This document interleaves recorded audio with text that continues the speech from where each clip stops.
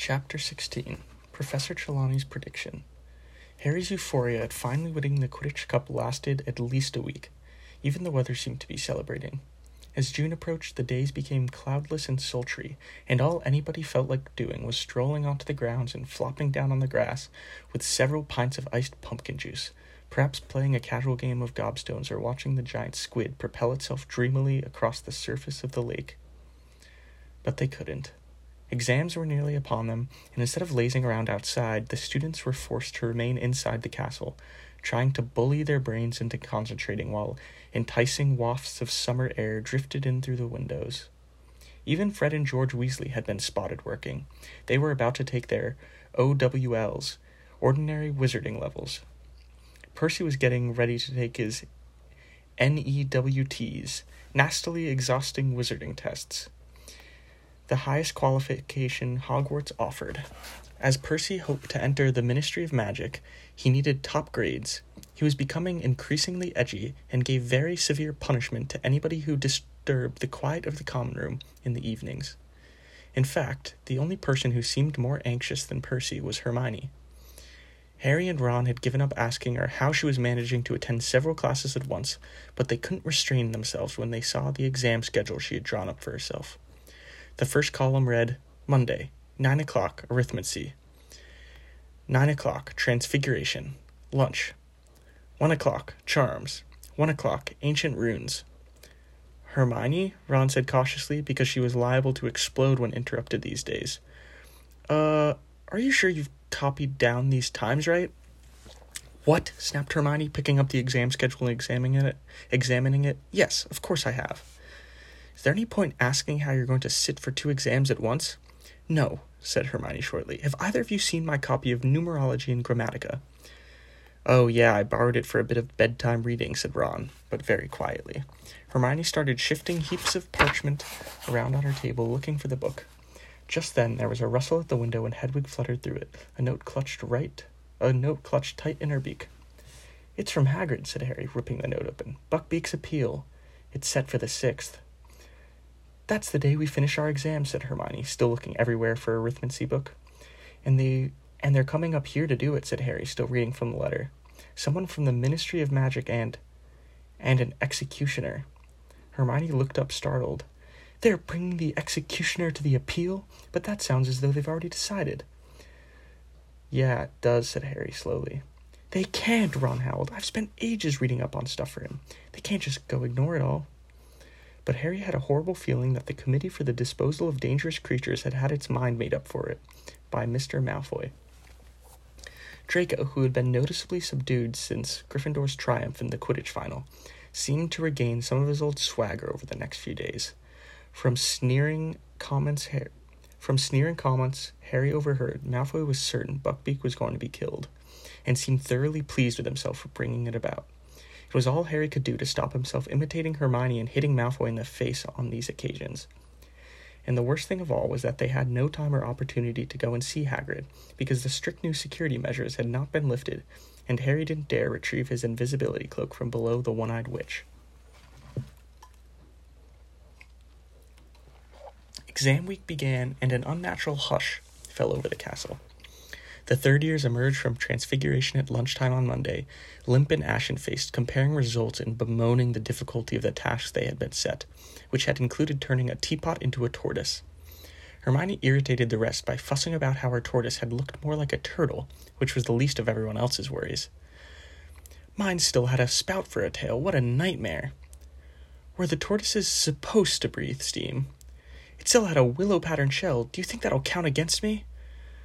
Then, after a hasty lunch, it was straight back upstairs for the Charms exam.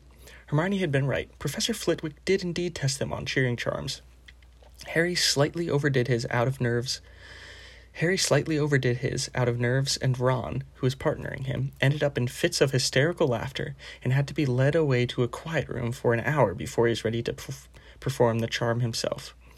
After dinner, the students hurried back to their common rooms, not to relax, but to start studying for care of magical creatures, potions, and astronomy.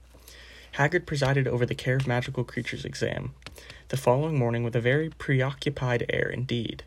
His heart didn't seem to be in it at all, He'd provided a large tub of fresh flobberworms for the class and told them that to pass the test, their flobberworms had to still be alive at the end of 1 hour. As flobberworms flourished best if left to their own devices, it was the easiest exam any of them had ever taken, and also gave Harry, Ron, and Hermione plenty of opportunity to speak to Hagrid. "Beaky's been getting a bit depressed," Hagrid told them, bending low on the presence of checking that Harry's flobberworm was still alive. "Been cooped up too long, but still. We'll know day after tomorrow, one way or the other." They had potions that afternoon, which was an unqualified disaster. Try as Harry might, he couldn't get his confusing concoction to thicken, and Snape, standing watch with an air of vindictive pleasure, scribbled something that looked suspiciously like a 0 onto his notes before moving away. Then came Astronomy at Midnight, up on the tallest tower, History of Magic on Wednesday morning, in which Harry scribbled everything Florian Fortescue had ever told him about medieval witch hunts, while wishing he could have had one of Fortescue's choco nut sundaes with him in the stifling classroom. Wednesday afternoon meant herbology, in the greenhouses under a baking hot sun, then back to the common room once more with sunburnt necks, thinking longingly of this time next day, when it would all be over. Their second-to-last exam on Thursday morning was Defense Against the Dark Arts.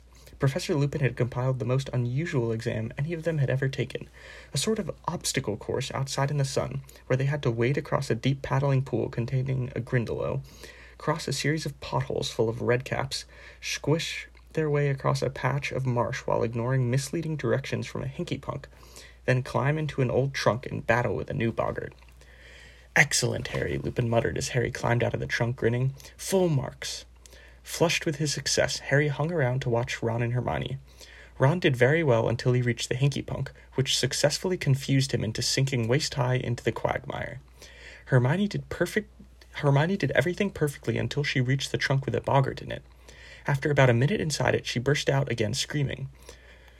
"Hermione," said Lupin, startled, "what's the matter?" Professor McGonagall," Hermione gasped, pointing into the trunk. She said I'd fail everything." It took a little while to calm Hermione down. When at last she had regained a grip on herself, she, Harry, and Ron went back to the castle. Ron was still slightly inclined to laugh at Hermione's boggart, but an argument was averted by the sight that met them on the top of the steps. Cornelius Fudge, sweating slightly in his pinstriped cloak, was standing there staring out at the grounds. He started at the sight of Harry. "Hello there, Harry," he said. "Just had an exam, I expect. Nearly finished." "Yes," said Harry. Hermione and Ron, not being on speaking terms with the Minister of Magic, hovered awkwardly in the background. "Lovely day," said Fudge, casting an eye over the lake. Pity. He sighed deeply and looked down at Harry.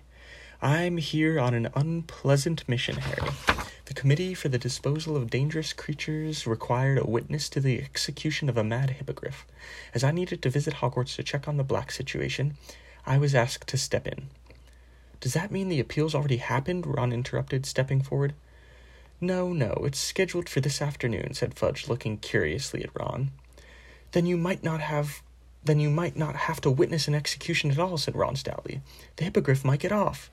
Before Fudge could answer, 2 wizards came through the castle doors behind him. One was so ancient he appeared to be withering before their very eyes. The other was tall and strapping, with a thin black mustache. Harry gathered that they were representatives of the Committee for the Disposal of Dangerous Creatures, because the very old wizard squinted towards Hagrid's cabin and said in a feeble voice, Dear, I'm getting too old for this. 2 o'clock, isn't it, Fudge?" The black-mustached man was fingering something in his belt. Harry looked and saw that he was running one broad thumb along the blade of a shining axe. Ron opened his mouth to say something, but Hermione nudged him hard in the ribs and jerked her head toward the entrance hall. "Why'd you stop me?" said Ron angrily as they entered the great hall for lunch. "Did you see them? They've even got the axe ready. This isn't justice." "Ron, your dad works for the ministry. You can't go saying things like that to his boss," said Hermione, but she too looked very upset. "As long as Hagrid keeps his head this time and argues his case properly, they can't possibly execute Buckbeak." But Harry could tell Hermione didn't really believe what she was saying. All around them, people were talking excitedly as they ate their lunch, happily anticipating the end of the exams that afternoon. But Harry, Ron, and Hermione, lost in worry about Hagrid and Buckbeak, didn't join in. Harry's and Ron's last exam was divination, Hermione's Muggle studies. They walked up the marble staircase together.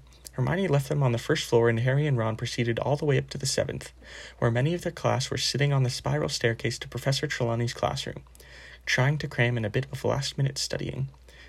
"She's seeing us all separately," Neville informed them as they went to sit down next to him.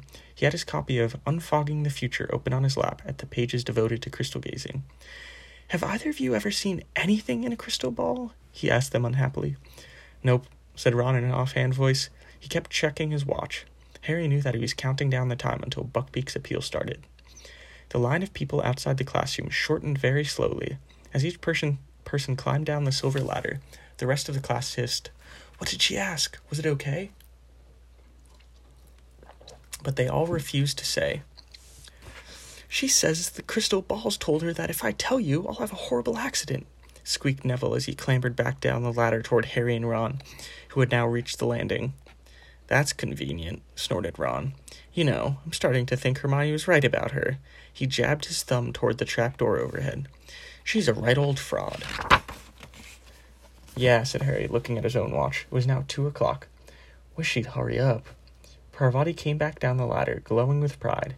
She says I've got all the makings of a true seer," she informed Harry and Ron. "I saw loads of stuff." "Well, good luck." She hurried off down the spiral staircase toward Lavender. "Ronald Weasley," said the familiar, misty voice from over their heads.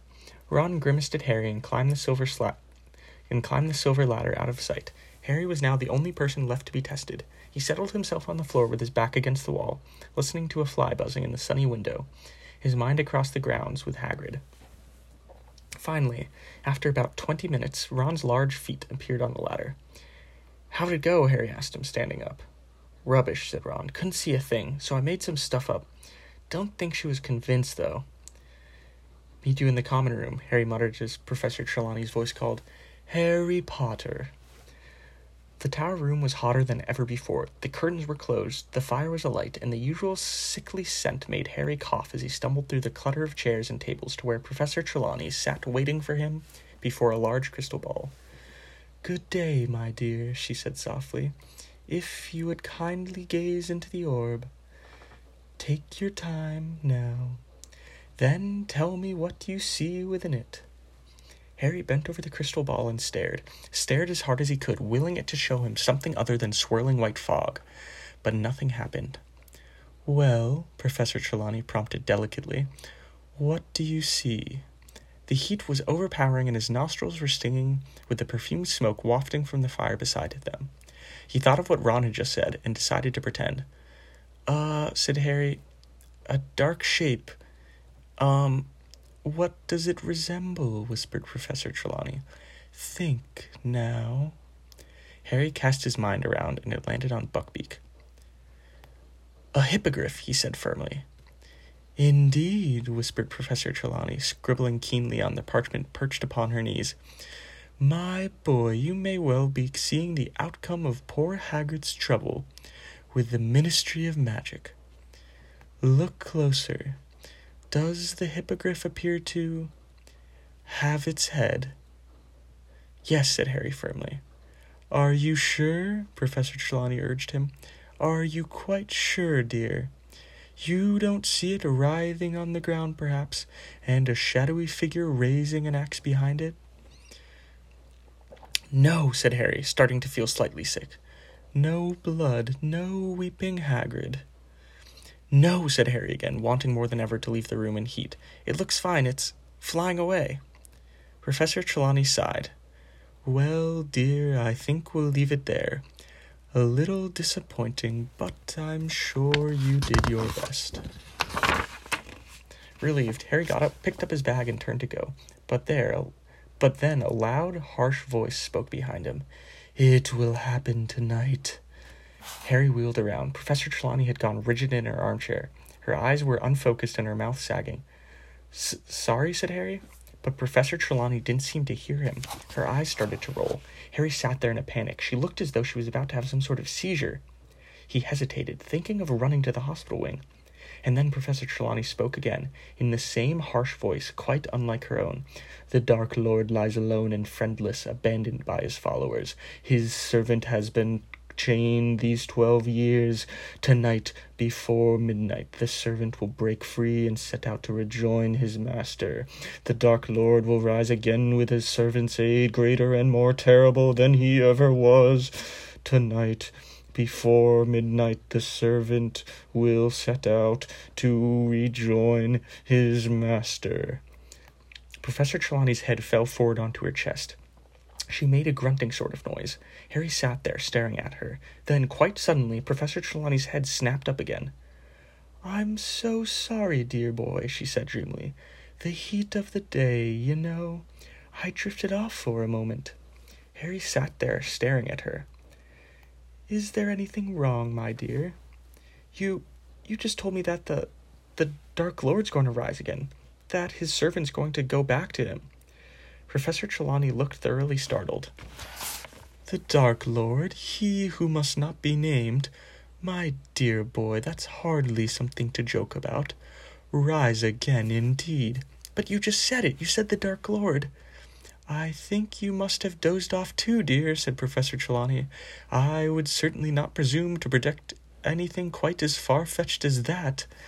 Harry climbed back down the ladder in the spiral staircase, wondering, had he just heard Professor Trelawney make a real prediction? Or had that been her idea of an impressive end to the test? 5 minutes later, he was dashing past the security trolls outside the entrance to the Gryffindor Tower, Professor Trelawney's words still resounding in his head. People were striding past him in the opposite direction, laughing and joking, heading for the grounds in a bit of long-awaited freedom.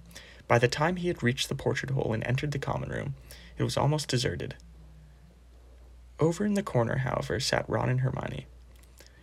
"Professor Trelawney," Harry panted, "just told me—" But he stopped abruptly at the sight of their faces. "Buckbeak lost," said Ron weakly. "Hagrid's just sent this."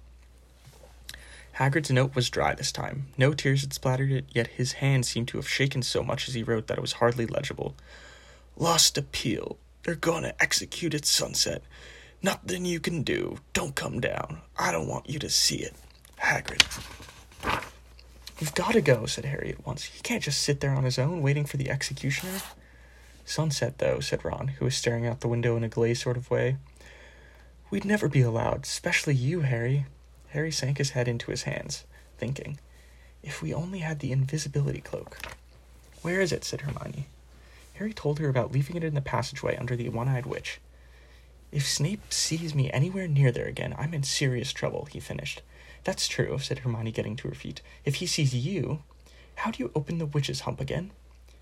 You tap it and say, 'Descendium,'" said Harry, but Hermione didn't wait for the rest of his sentence. She strode across the room, pushed open the fat lady's portrait, and vanished from sight. "She hasn't gone to get it," Ron said, staring after her. She had.